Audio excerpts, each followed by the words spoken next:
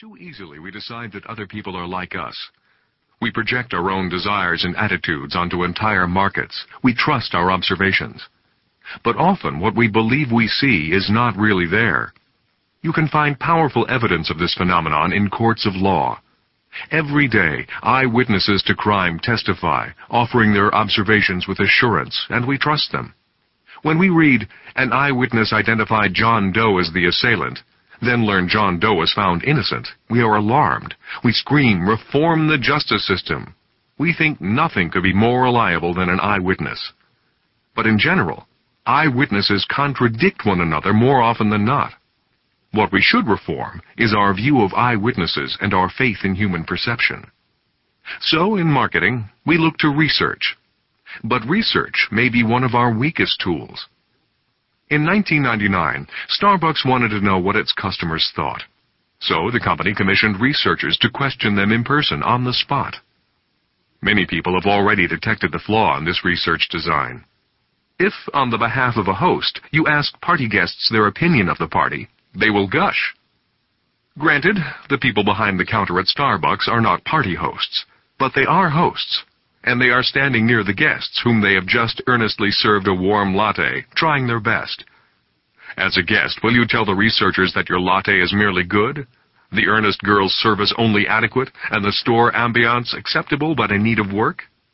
As the person behind the counter, you know you are being observed. How does that affect you? Do you act normally? Are you providing a truly representative experience? This example illustrates a basic rule of research. Research changes its own results.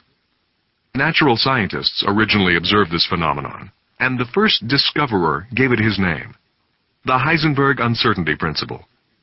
But in the realm of the natural sciences, at least some basic rules like gravity, relativity, and the laws of thermodynamics are at work. If a researcher can affect the relationships among protons and neutrons, what does this tell us about the validity of research into people's attitudes and behaviors? It tells us that research alters those apparent attitudes and behaviors. People who know they are being studied change what they do. This phenomenon explains another regularly observed occurrence. Researchers tend to find what they are looking for. Again, natural scientists have noticed this in their own research. They call this phenomenon the participative universe. Physicist John Wheeler Archibald observed that when you look for particular information, you tend to find it. You lose your ability to see other information or to reach other conclusions, especially contradictory information or conclusions. We learn what we hoped to. This has profound meaning when we think about marketing research. It tells us that our research, rather than illuminating new data for us, simply hardens our biases and convictions. And so, with shocking frequency, this result emerges from our research. Research does not expose the truth. It blinds us to it. Data can be deceptive. Imagine Burbank, California, 1952. 8 representatives are waiting patiently in a small room that has what they do not realize is a one-way mirror on one wall. Finally, a young man arrives, the facilitator for their discussion. He engages them in some ice-breaking questions, then poses the question of that day. Imagine an enormous park. In the center, picture a 4-story medieval castle with turrets, painted a soft blue. Leading up to the castle, imagine a wide street with stores on either side. Imagine a perfect small American town in 1915, except that these stores are immaculate, freshly painted, and about 2/3 the size of a normal building. As you walk down the street, people in Goofy and Mickey Mouse costumes walk up to you and greet you happily. In various parts of the park, there's a ride through a jungle, a submarine trip, race cars that go around a track, and other rides.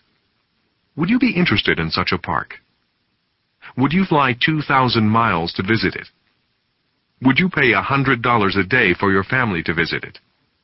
Almost certainly, the answers to those 3 questions would have been maybe, no, and absolutely not. And Disneyland and Disney World might never have been built.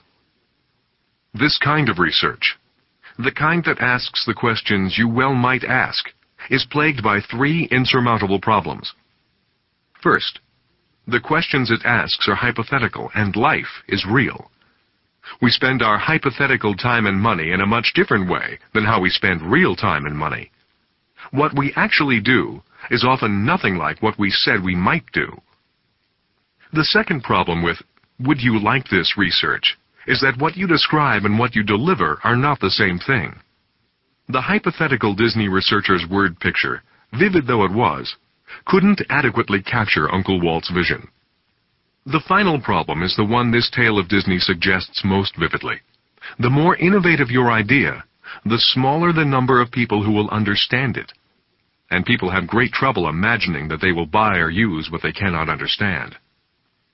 Another example.